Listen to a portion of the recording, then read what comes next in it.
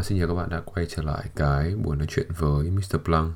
Và trong cái phần 2 lần này thì chúng ta sẽ tiếp tục tìm hiểu cái con người của Trang, một cô nàng không những giỏi giang, xinh đẹp mà còn rất là thú vị.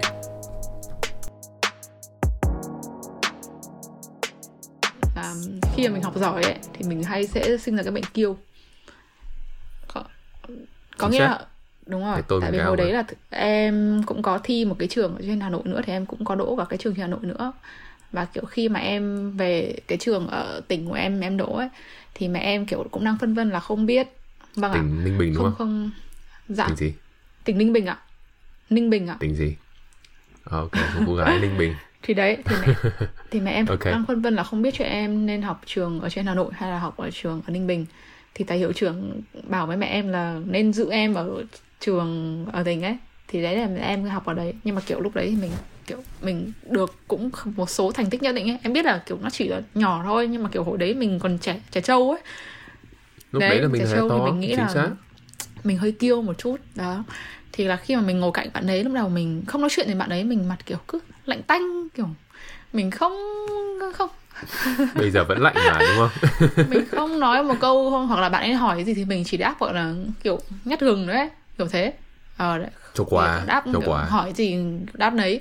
Nhưng mà kiểu bạn đấy thì kiểu hồi đấy chỉ có 2 đứa một bàn thôi, thì bạn đấy không nói chuyện với mình thì bạn ấy không biết nói chuyện với ai nữa, nên là bạn ấy cứ ra sức bạn ấy nói chuyện với mình ấy. Thì lâu dần ấy thì cảm giác như là mình thân với bạn ấy hơn, và mình dần dần là mình bỏ qua cái tính mà kiêu, cái tôi nó rất là vớ vẩn đấy đi đấy.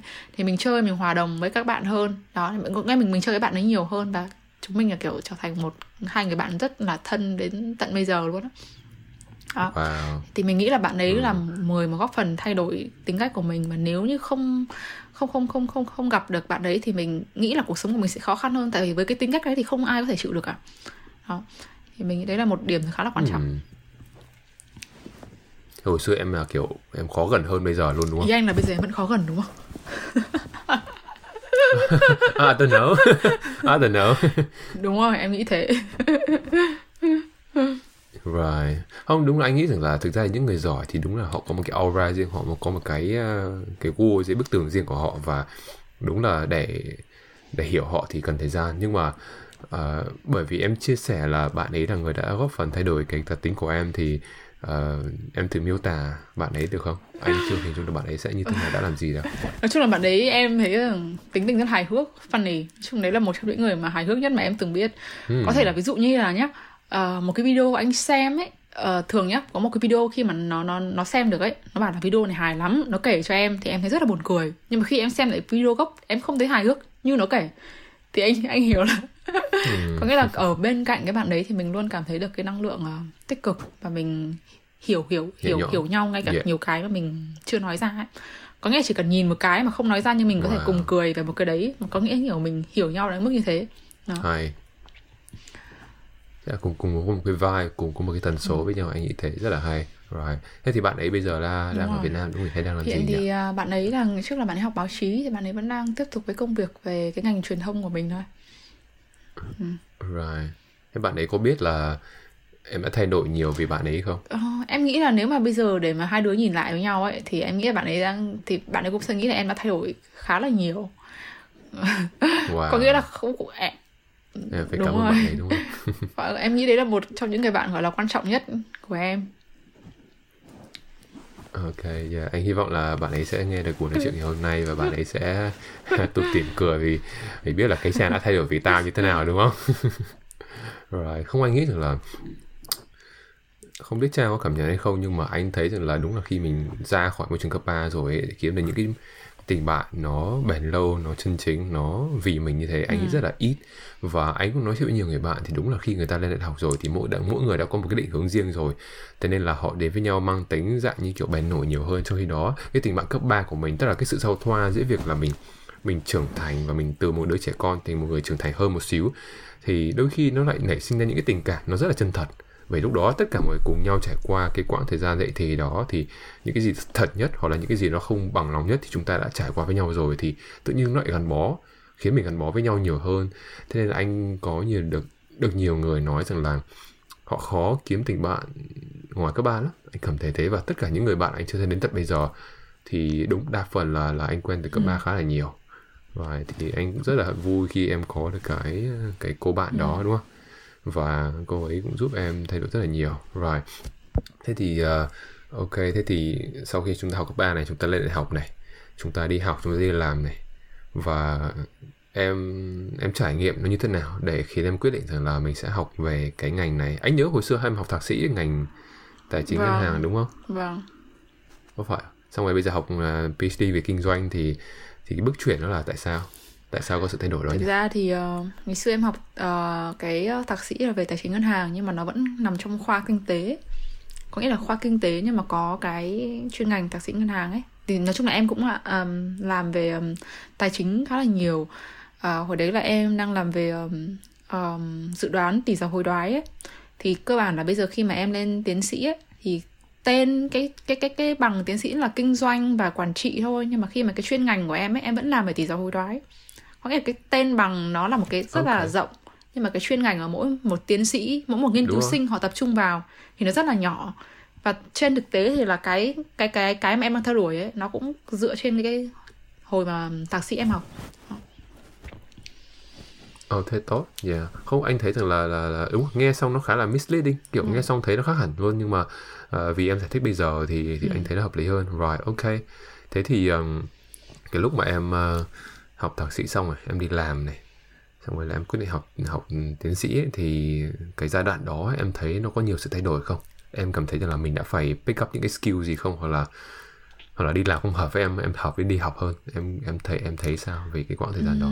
Thực ra thì em thấy việc đi làm cũng có cái hay, và em nghĩ là mỗi người thì sẽ phù hợp ở những cái sẽ chọn cái con đường mà phù hợp với cái tính cách của mình.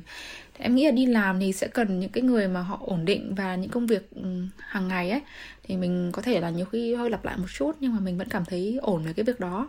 Họ thích sự ổn định hơn. Nhưng mà đối với em thì em cảm giác là việc đi làm nó chưa có thỏa mãn được cái sự hiểu biết hay là cái sự tìm tòi của em. Thì em muốn là học một cái gì đấy mà mình thật sự thích, và mình muốn dành thời gian cho nó nhiều hơn, và mình suy nghĩ ở một mức độ sâu hơn. Thì em nghĩ là việc nghiên cứu là rất là thích hợp với em. Thì từ đó thì em đã có một quyết định, em nghĩ cũng khá là hơi rủi ro hồi đấy một chút. Có nghĩa là em nghỉ làm và dành thời gian đấy để nộp hồ sơ học bổng tiến sĩ. Có nghĩa là lúc đấy mình chưa biết là mình được nhá, nhưng mà mình cứ nghỉ làm trước và mình nộp hồ sơ. Lúc mà mình được thì mình mới đi đó. Khá là liều đúng không? Thì đó. Mà anh nghĩ rằng là thực ra thì với cái năng lực của em, với cái khả năng của em, thì anh nghĩ rằng là em sẽ nghe qua có thể hơi liều, nhưng mà anh nghĩ rằng là em có khả năng, và anh cũng nhìn thấy tố chất đó của em. Thế nên là việc em nghỉ làm để em tìm học bổng để đi du học tiến sĩ, hay là em nghỉ làm để làm việc khác, thì anh không coi nó là một cái rủi ro lắm. Anh coi nó là một cái sự quyết tâm của em, và anh thấy rằng là cái quyết tâm đó đã được đền đáp một cách rất là xứng đáng bằng việc là em có học bổng ở trường em đang học bây giờ. Và anh nghĩ rằng là đấy không phải là một điều dễ dàng, và em đã làm được nó thì anh nghĩ rằng là mình nên tự hào với cái thứ đó. Và anh rất là hy vọng là em tiếp tục cái con đường của mình và học xong nó và tìm được cái thứ mà mình mong muốn trong tương lai, không chỉ là về công việc đâu mà là về cả cuộc sống nữa. Anh nghĩ thế, bởi vì là em là một người, anh nhìn ra được là em có rất nhiều tố chất. Tức là khi nhìn vào Trang, anh không biết rằng là Trang sẽ làm gì trong tương lai, nhưng mà anh tin rằng là em sẽ thành công, và cái mức độ thành công thì là do em quyết định thôi. Nhưng mà anh thấy được là rất nhiều tố chất của em, và anh không biết rằng là liệu cô gái này sẽ mang đến cho mình bao nhiêu đâu, rồi sẽ chơi mà anyway rất là anh thấy rất là vui khi có những người bạn rất là sâu sắc như em, và biết được nhiều thứ, và suy tính và đầu tư mình bước đi nó rất là vững chắc. Anh rất thích cái đó. Ok, thì nghĩ rằng là chắc là phần 2 mình có thể tạm gác lại đây, nhưng mà nghĩ rằng là câu chuyện của em, những cái đam mê của em, những cái quá khứ của em, anh nghĩ rằng là sẽ còn nhiều thứ mà mình sẽ cần phải chia sẻ nhiều hơn trong những buổi nói chuyện tới. Ok, thế thì ở phần 3 thì không biết rằng là Trang đã có những cái dự định gì cho tương lai chưa? Ví dụ như là em đã có những dự tính tại như kiểu là gần chưa, hoặc là xa chưa, hoặc là những cái ước mơ nó xa vời của em là sao? Thì anh muốn biết thêm về cái cách em hình dung về tương lai của mình đi. Nói chung thì nói chung là cũng nói chung là trong thời gian kiểu cũng có thời gian là mình sẽ phải suy nghĩ về những cái dự định mà mình sẽ muốn làm, hay là mình muốn trở thành một con người như nào trong tương lai, đúng không? Em nghĩ là đấy là cũng là cái trăn trở của rất nhiều người. Thì nói chung là trong cái tương lai gần thì em muốn có cái bằng tiến sĩ trước, hy vọng là có thể làm được trước năm 30 tuổi. Đấy là một trong những cái mục tiêu mà gần của em. Về mặt tương lai xa thì có thể nói như là mình muốn, nhiều khi ngày xưa mình hay có những ước mơ xa vời ấy. Nhưng mà nếu mà để nhìn chung lại ấy, thì mình chỉ mong là khi mà mình trưởng thành mình có thể trở thành một người tử tế. Tử tế ở đây là tử tế với tất cả mọi người. Có nghĩa là không quan trọng là mình làm ngành nghề gì hay là mình kiếm được bao nhiêu tiền, nhưng mà cái cách sống của một người tử tế ấy, thì cái là cái mà em luôn hướng tới. Và khi mà em nhìn thầy cô hướng dẫn của em ấy, có nghĩa là cô hướng dẫn của em ấy, nói chung là em đến được với cô cũng là một cái duyên ấy, và em thực sự là ngưỡng mộ cô, không phải chỉ về trong cái chuyên môn mà cả về cái cách cô đối nhân xử thế. Vì mình hy vọng là cái ngoài cái việc chuyên môn mình làm tốt ra ấy, thì còn cái về cái cách đối nhân xử thế với tất cả mọi người ấy, thì em hy vọng là mình sẽ trở thành một người tử tế trong mắt mọi người. Thì đấy là một cái mục tiêu gọi là lâu dài, và em nghĩ là rất là khó để thực hiện, tại vì đôi khi nó có những cái lợi ích nó conflict giữa cái đấy với nhau ấy. Đó. Và thêm cái việc chuyên môn nữa thì em nghĩ là mình cũng mong muốn là tìm được một công việc tốt, ổn định, và môi trường, đặc biệt là môi trường. Tại vì đối với em ấy, khi mà em làm việc với ngoài cái việc mà nghiên cứu chuyên môn ra, thì cái vấn đề mà mối quan hệ với mọi người ấy là một vấn đề rất là quan trọng. Nếu như mà cái môi trường đấy em cảm giác không phù hợp, và con người mình không phù hợp với những người đó, thì dù có lương có cao ấy, nhưng em nghĩ em không thể nào mà tiếp tục được, đúng không? Chính xác. Happy, đúng không? Và em cũng có đọc được một cái ví dụ như người ta bảo là một cái nghiên cứu ấy, và những người nghỉ việc ấy không phải là do lương thấp mà là do môi trường làm việc họ không phù hợp. Môi trường, chính xác. Anh cũng nghĩ thế. Nói chung là ngoài cái gia đình của mình ra, ngoài bạn trai, bạn gái, chồng con ra, thì công việc nó cảm giác như kiểu là một gia đình thứ hai của mình ấy. Mình dành cho nó khoảng tầm 40 tiếng, 60 tiếng, 70 tiếng một tuần rồi. Thì đúng là mình nên chọn cái nơi nào mà nó treat mình như là gia đình. Anh cảm thấy thế. Tất nhiên là không thể là mình expect, nó không thể nào kiểu nice hay là kiểu good như kiểu gia đình của mình, bạn bè của mình được. Nhưng mà nó phải ở một cái level mà mình cảm thấy nó hợp lý, và mình có thể nhìn được bản thân mình trong những cái năm tới ấy. Và tất nhiên không ai bắt em phải ở một công ty cả đời đâu, nhưng mà anh nghĩ rằng là cũng chả ai muốn đi làm xong rồi là nghỉ việc ngay trong vài tháng được, vì nó rất là mất công cho cả mình và người ta ấy. Nhưng mà anh rất thích cái đó, và anh thấy rằng là đặc biệt là với con gái phụ nữ, anh cũng thấy rằng là các bạn ý quan tâm nhiều đến môi trường, quan tâm nhiều đến con người, quan tâm nhiều đến tính cách. Còn đàn ông bọn anh thì ok, có thể là nhu cầu không có nói chuyện nhiều, hoặc là nhu cầu bọn anh không cần phải chia sẻ nhiều, thì ok, mình có thể đi đến xong rồi đến chả cần nói chuyện với ai, xong đi làm hết việc thì về. Nhưng mà anh nghĩ rằng là với phụ nữ ấy, cái nhu cầu giao tiếp của họ rất là lớn, và họ cần chia sẻ, họ cần phải trao đổi, họ cần phải liên lạc thường xuyên.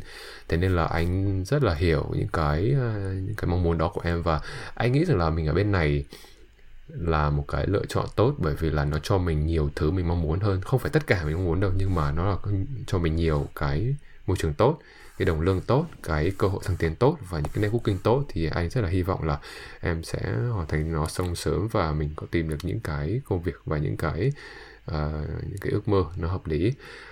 Thêm nữa là anh muốn biết là nếu mà cho Trang một vài ước mơ nhé, ước mơ thật là xa vời đi, thì em ước mơ cái gì? Em bay cho anh đi. Ước mơ thật là xa vời để trở thành một ai đó, hay là để làm một cái gì đó hả? Bất cứ một cái gì em muốn, nó không bị giới hạn. Nếu không bị giới hạn về thời gian, tiền bạc, thì em muốn ước mơ gì? Em muốn làm gì? Nếu mà không bị giới hạn về thời gian, em nghĩ đây cũng là một câu hỏi khó. Tại vì đó, em nghĩ là một câu hỏi khó. Nghĩ đi, take your time. Thực ra nếu mà cái mà để gọi là vụt lên trong đầu em ngay lúc này ấy, là em muốn đi vào vũ trụ. Oh wow, vì sao lại vào vũ trụ nhỉ? Anh cũng hay xem, đợt ở nhà mình xem mấy cái thứ sci-fi nhiều, mấy lần mình cũng hướng tâm trí vào vũ trụ nhiều. Vì sao? Em cảm giác ấy, khi mà mình lên vũ trụ ấy, thì mình sẽ cảm giác mình là một, gọi là như một hạt cát thôi. Mình sẽ cảm giác được cái sự hữu hạn của con người. Mình rất là nhỏ, mình chỉ như một cái sự bé nhỏ trong vũ trụ ấy, nhưng mà mình chính là một phần của nó. Và em thích được là cái cảm giác ở trên vũ trụ mà mình có thể nhìn, quan sát mọi thứ nó rộng lớn hơn. Và em nghĩ cái đấy nó thực sự là rất là tốt. Tại vì khi mà mình nhìn thấy những thứ vĩ đại, những thứ lớn lao ấy, thì sau đó mình soi chiếu vào những cái việc mà mình xảy ra trong cuộc sống hàng ngày ấy, thì mình thấy là những cái việc đấy nó không là cái gì cả, nó rất là nhỏ nhặt. Nên là nhiều những cái lo âu buồn phiền của mình so với những cái thứ nó như thế thì nó chỉ là cái sự nhỏ nhặt thôi, nên mình cũng Rất không nhỏ, nên đúng không? lo lắng Right. hay là cũng không nên làm quá lên về những cái đấy. Em nghĩ là mọi lo âu hay là những cái phiền muộn lúc ấy của mình nó sẽ xác. gọi là tan biến hết. Thì em nghĩ đấy là một cái khung cảnh rất là đẹp, rất là hùng vĩ. Em nghĩ là nếu mà được thì em sẽ muốn như thế. Hay. Nó giống như kiểu là anh đi ra biển thôi, mình cảm thấy mình quá nhỏ bé, cảm thấy thế mình chỉ là hạt cát trên cái đồi cát đó, hoặc là một cái giọt nước trong cái biển đại dương đó. Thôi anh thấy rất là hay. Anh cảm giác như kiểu là Trang là một người, em thích những thứ rộng lớn đúng không? Em thích những cái sự hùng vĩ. Chắc một phần là mình đến từ Ninh Bình, mình quen kiểu đồi núi quen rồi đúng không? nhưng mà anh cảm thấy rằng là Trang có một cái natural curiosity rất là lớn. Anh cảm thấy thế, em như một đứa trẻ muốn biết thêm về vũ trụ đúng không? Thực ra thì em nghĩ là cái tính muốn học hỏi, muốn biết ấy Tìm của tòi, em nó cũng học khá hỏi. là lớn. Nghĩa là em sẽ không dễ thỏa mãn. Đó, em nghĩ là việc học cả đời. Đó, và em cũng không dễ thỏa mãn đối với một thứ nó, có nghĩa là ngay lúc này thì mình cảm giác mình đạt được một cái thành công gì đấy, nhưng mà mình cũng sẽ luôn muốn là mình tiến về phía trước, tại vì mình luôn muốn là ngày hôm nay hay là ngày mai mình sẽ tốt hơn của mình ngày hôm trước. Đấy. Núi Đúng này rồi. sẽ có núi cao khác Thì cao em nghĩ là hơn đúng cũng không? có thể là mình không nên so sánh mình đối với những người khác, mà mình chỉ nên so sánh mình với bản thân của mình trong quá khứ. Chính xác, anh thích Em cái nghĩ đó, đấy là anh một rất thích cái cái đó. động lực rất là tốt để cho mỗi người mà có thể là gọi là luôn tiến lên, luôn cố gắng và phấn đấu để trở thành một cái phiên bản tốt nhất của chính mình. Em nghĩ là như vậy. Không, anh nghĩ cái lời khuyên đó không chỉ áp dụng cho phụ nữ đâu, mà anh nghĩ cả đàn ông cũng vậy, bởi vì là anh biết phụ nữ thì bản chất họ khá là insecure, đây là họ sẽ có những sự tự ti riêng của họ, nhưng mà anh nghĩ rằng là đàn ông của bọn anh thì bọn anh luôn luôn có một cái áp lực là phải perform, phải làm thật tốt nhất có thể. Nhưng mà tốt nhất ở đây là như thế nào? Là mình tự so sánh bản thân mình hay là mình so sánh bản thân mình với người khác? Thì đối với người khác đúng là mình chả là cái gì cả, mình chỉ là hạt cát trong cái đồi cát đấy thôi. Nhưng mà cái em chỉ ra rất là hay đó là mình chỉ cần nên so sánh bản thân mình với bản thân mình thôi, và mình so sánh bản thân mình ngày hôm qua với ngày hôm nay thôi. Nó chỉ đơn giản như vậy thôi. Và nếu mình kiểu make cái small effect, một cái tác động nhỏ thôi, nhưng mà sau một thời gian nó thành một cái big thing, một cái lớn lao, thì anh nghĩ rằng là nó là một cái thứ mà chúng ta cần phải để ý. Và anh luôn luôn khuyên các bạn đến với anh đó là mình chỉ cần làm tốt cái việc là mình so với hôm qua mình làm tốt, ngày hôm nay mình làm nhiều hơn, anh nghĩ thế là được rồi, không cần phải phức tạp hóa làm gì cả. Keep it simple, keep it nice, thế thôi. Ok, anh rất thích cái ý đó, và anh nghĩ rằng là cái là những cái điều nó rất thực tế, nhưng mà đồng thời nó cho anh biết rằng là Trang là một người, Trang không có một cái giới hạn nào trong cái suy nghĩ của em đâu. Anh cảm thấy thế, em không có một cái limitation nào đâu. Nghĩ đến vũ trụ nó là một cái thứ vô biên. Thế nên là anh cảm thấy rằng là cảm giác như kiểu là Trang còn muốn biết nhiều lắm, Trang còn muốn trải nghiệm nhiều lắm, và anh nghĩ rằng là chắc là hy vọng là Trang sẽ có được nhiều trải nghiệm thêm nữa trong tương lai. Rồi, em cảm ơn anh. Vâng. Right. No, not a problem. Ok, thì anh nghĩ là phần 3 thì anh cũng hiểu thêm về con người của em, về những dự định của em, về những cái ước mơ, về tìm hiểu thêm về cuộc sống, ước mơ hiểu thêm về vũ trụ, và những cái ước mơ gần như kiểu là việc em cố gắng hoàn thành xong cái chương trình tiến sĩ của em. Thì anh thấy rằng là anh hy vọng là em sẽ có được nhiều cái thành tựu, không chỉ việc học, và trong cái sự tìm tòi của em riêng. Anh rất thích cái đó. Ok, vậy thì trước khi anh để cho em đi thì anh sẽ có 2 câu hỏi dành cho khách mời. Thì không biết là Trang có nghe lỏm cái câu hỏi này chưa, hay là em không biết một cái gì? Thành thật nhá, thành thật nhá. Thành thật thì em cũng có nghe qua từ bạn em rồi. Chính xác. Alright. Chính vì anh lo sợ là mình bị lộ đề, anh chuẩn bị 2 câu hỏi khác cho em. Okay. Bởi vì là anh là người luôn luôn có sự chuẩn bị, thế nên là anh biết thể nào cũng đã bị lộ đề. Thế nên là chúng ta nên tạm gác 2 câu hỏi kia, và chúng ta sẽ đến với 2 câu hỏi mới toanh. Và chắc là chỉ có em là biết 2 câu hỏi này thôi, và chưa có ai biết câu hỏi này. Vinh hạnh quá. Ok, thế thì rồi, một ngày nhé, một ngày Trang mắc bệnh, Trang bị ốm, và Trang biết rằng là dù mình được chữa trị rất là tận tình, được mọi người quan tâm, được tất cả những người bạn anh với cả những người bạn xung quanh, gia đình của em ở bên cạnh chăm sóc của em, nhưng mà em biết rằng là em sẽ không còn cái cơ hội để sống nốt cái cuộc sống này đâu.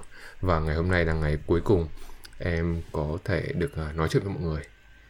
Vậy thì trước khi em xa rời với cái thế giới này ấy, để đi vào vũ trụ đi, thì em được một lời ước. Đấy, thì Trang muốn ước gì? Lời ước này có thể là ước mang tính gọi là vật chất hay là về mặt vô thức đi. Một cái thứ mà mình nhìn được hoặc là chạm được, hoặc là một thứ mình không chạm được nhìn được. Thì em muốn ước gì nhỉ? Thứ nhất là cái điều ước này không thể giúp mình sống lại được đúng không? Ý là không thể chữa được bệnh của mình đúng không? No. Thế thì sẽ là cheating. Thế sẽ là cheating. Thì em nghĩ là đơn giản thôi. Một cái mà em vừa nảy ra trong đầu ngay lập tức đó chính là em ước là mọi người có thể thực hiện được những ước mơ của mình. Bạn bè của em. Oh wow. Sao nó nhân văn nó cao cả ghê. Thực ra ấy, cái này ấy nó cũng không hẳn là tốt hoàn toàn. Em không biết nữa, nhưng mà tại vì là em nghĩ là trong ước mơ của mỗi người thì họ có rất là nhiều ước mơ. Có người ước mơ về danh vọng, về tiền tài các thứ, đúng rồi. Tiền tài, vật chất, mà chính em xác. rất là tâm đắc một cái câu của một cái ông nghệ sĩ hài mà ngày xưa ông ấy cũng nổi tiếng. Ông ấy bảo là tôi ước mơ rằng tôi mong rằng tất cả mọi người có thể đạt được những ước mơ của mình và nghĩ rằng là điều đó không phải là tất cả. Có nghĩa là đôi khi những cái danh vọng tiền tài của mình khi mà mình đã là được rồi ấy, thì mình sẽ nhận ra nó không phải là tất cả, và mình sẽ hướng tới những cái giá trị sâu Chính sắc xác. và những cái giá trị cao cả hơn mà mình đang dần dần mà mình đánh mất ấy. Nên là đôi khi ấy, em nghĩ là mọi người thì cũng nên có một cái lúc nào đó mà nhìn lại để xem là những cái giá trị mà mình muốn hướng tới thực sự là gì, và liệu những cái ước mơ đấy của mình là nó thật sự là nó đã, nếu mà khi mà mình đã đạt được rồi thì kiểu việc tiếp theo sẽ là gì ấy. Thì đó, đấy, What else? Yeah. Thế thì em nghĩ cái đấy cũng hay.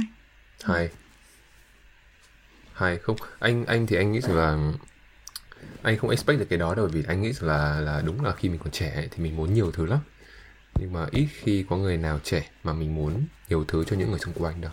Anh thấy đấy là một điều rất là hay từ em, và qua cái câu trả lời đó anh cũng biết rằng là em là một người không chỉ nghĩ cho bản thân em đâu, mà em nghĩ cho những người xung quanh rất là nhiều. Và anh cảm thấy rằng là cái tình cảm đó, anh nghĩ phụ nữ luôn luôn có nhiều tình cảm rồi, nhưng mà em nói ra, em thực sự chia sẻ nó, anh nghĩ rằng là với những người bạn của em, những người thân quen của em, gia đình của em mà họ nghe được điều đó, anh thấy rằng là họ sẽ rất là ấm lòng và họ sẽ rất là tự hào với một cái cô gái như em.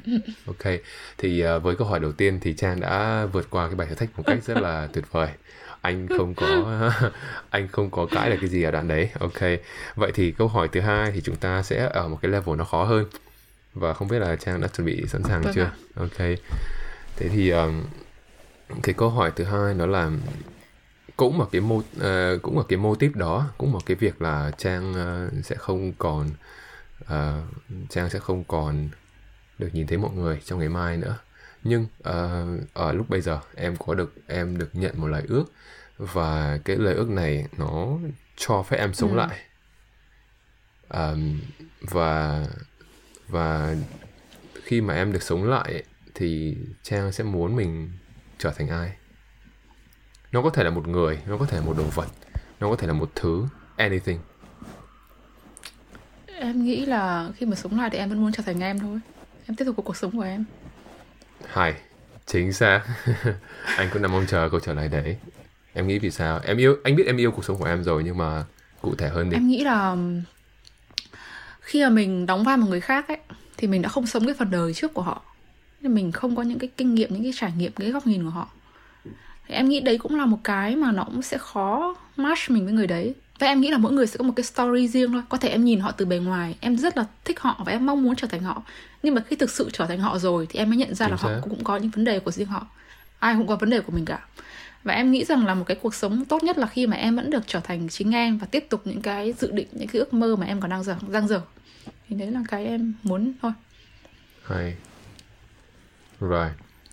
Không, anh cũng có thể đoán được, bởi vì là thực ra đấy không phải là câu hỏi mẹo đâu, mà là anh đã để cho em một cái khoảng trống để em tự do với cái trí tưởng tượng của em. Nhưng mà anh nghĩ rằng là vì em nói nó ra ấy, thế nên là anh cảm thấy rằng là em là người rất là tham vọng, và em có nhiều những ước mơ riêng, và em thực sự em muốn rằng là kể cả mình có được sống hay được chết ấy, thì em vẫn cam kết với cái ước mơ của em và tham vọng của em. Anh thấy rất là thích cái điều đó. Ok, câu hỏi thứ hai thì cũng không quá khó lắm đúng không? nhưng mà nếu em không trở thành em muốn trở thành ai? Cho anh một cái lý tưởng đi, một cái người hình mẫu mà em muốn đi. Nói chung là dạo gần đây thì em đang có đọc một cái cuốn tiểu sử, có nghĩa là về một trong những người gọi là sáng lập ra hợp chủng quốc Hoa Kỳ, một trong những người đàn ông mà gọi là quan trọng nhất. Thì có thể là khi em muốn trở thành, em có thể muốn trở thành một người đàn ông chẳng hạn, tại vì em chưa bao giờ sống cuộc sống của một người đàn ông, đúng không? Chính xác. Em có mà, em có thể mà. Đó, thì nếu mà kiểu được như thế thì em sẽ thử biến mình trở thành một người như vậy chẳng hạn, để em có thể, ví dụ như kiểu là mình sẽ thử là mình sống một cái thời đại khác đó, và mình sẽ có được những cái trải nghiệm khác. Tại vì em rất là ngưỡng mộ những cái cách cư xử hay là trí thông minh của cái người đàn ông đó, thì có thể là mình sẽ muốn trở thành như vậy. Maybe. Hay. Không, anh thấy là cái đúng là khi mà anh nói chuyện với Trang, anh cảm thấy rằng là Trang có một cái độ vĩ mô nó rất là cao luôn. Tức là em dám mơ cao, em dám mơ xa, em đi vào vũ trụ, hoặc là em dám đảm nhận cái trách nhiệm mà từ cái người sáng lập ra Hợp chủng quốc Hoa Kỳ, đúng không? Liên Hợp Quốc hả? Không ạ. Có nghĩa là cái cuộc đời, thực ra cái người đó tên là Benjamin Franklin, thì có nghĩa là ông ấy là ngày xưa ấy, thì có nghĩa là ông ấy cũng xuất thân bình thường thôi, nhà ngày xưa cũng từ một thợ in đi lên thôi. Có nghĩa là cuộc sống của người ta ấy, ngay từ đầu ấy nó cũng chỉ, và cũng không được giáo dục đàng hoàng, nhưng mà chính vì ông ấy rất là ham mê đọc sách nên là ông ấy có rất là nhiều kiến thức, và dần dần thì có những cái cơ hội mà cho ông ấy thể hiện cái kiến thức, và ông ấy cũng có những cái sự nỗ lực, cái kỷ luật riêng của mình. Thì em nghĩ là đấy là một người đàn ông mà rất là đáng để mình ngưỡng mộ, đáng để mình học hỏi, và có những cái triết lý sống rất là hay. Thì em có nghĩa là từ một người bình thường nhưng mà họ đã biến họ trở thành một vĩ nhân. Thì em nghĩ là đối với tất cả mọi người, em nghĩ cái rào cản, cái rào cản lớn nhất của họ đấy chính là cái suy nghĩ của bản thân họ. Em nghĩ là ai cũng có thể thành công, ai cũng có thể chính xác mình tự đặt bản thân trở thành một cái gì đấy, nhưng mà chính do cái bản thân mình suy nghĩ đến đâu thôi. Ok, hay. Không, anh thấy rằng là đấy, em đặt bản thân mình ở những cái vị trí như vậy, không chỉ vị trí về một người ham học hỏi đâu, mà vị trí từ một người đi lên từ con số 0 như vậy. Anh thấy rất là hay cái chuyện đó. Và anh nghĩ những cái câu chuyện về underdog ấy, về những cái người ở kèo dưới ấy, mà họ đi lên đầu, thì anh thấy rằng là cái độ truyền lửa, cái độ cảm hứng của nó rất là cao. Và nếu mà mình cứ nói rằng là ok, người ta ăn may, người ta gặp may, hay là người ta sinh ra một môi trường nó thuận lợi, thì chả có gì để nói cả. Cái cuộc đời nó rất là dễ đoán được. Nhưng mà những câu chuyện từ những người đi lên từ con số 0, hoặc là từ dưới cái con số 0 cơ, anh nghĩ rằng là những câu chuyện đấy rất đáng để mình học hỏi. Và anh nghĩ rằng là cái câu hỏi vừa rồi cũng là cái thứ để kết lại cái buổi nói chuyện ngày hôm nay. Thì anh rất là cảm ơn Trang vì đã lên show với anh, và mình cùng chia sẻ những cái quan điểm từ cái góc nhìn của người phụ nữ, về quan điểm về chuyện ăn mặc này, hay là chuyện công việc này, hay là chuyện kiểu vợ chồng, hay là chuyện ước mơ. Anh thấy rằng là nó rất là hay, bởi vì là anh cũng không có nhiều cái cơ hội để gặp gỡ những cái người phụ nữ mà họ nghĩ nhiều như em, và họ có một cái tầng trí thức như em. Thì đối với anh thì anh thấy nó là một cái niềm vui, một niềm vinh dự. Và rất là cảm ơn Trang đã tham gia với anh trong cái buổi nói chuyện ngày hôm nay.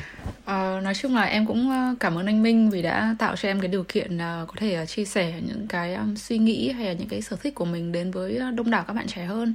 Và biết đâu hy vọng rằng là cái buổi nói chuyện này của em có thể gọi là inspire một số bạn nào đó, đặc biệt là đối với những bạn nữ. Em thật sự là mong muốn cái điều đó. Thì em cảm ơn anh đã cho em được một cái hộp rất là tốt như ngày hôm nay. Và hy vọng là trong tương lai tới thì mình cũng sẽ có nhiều buổi nói chuyện về nhiều chủ đề khác hay ho hơn, và em cũng có thể kiểu biết nhiều hơn về anh chẳng hạn.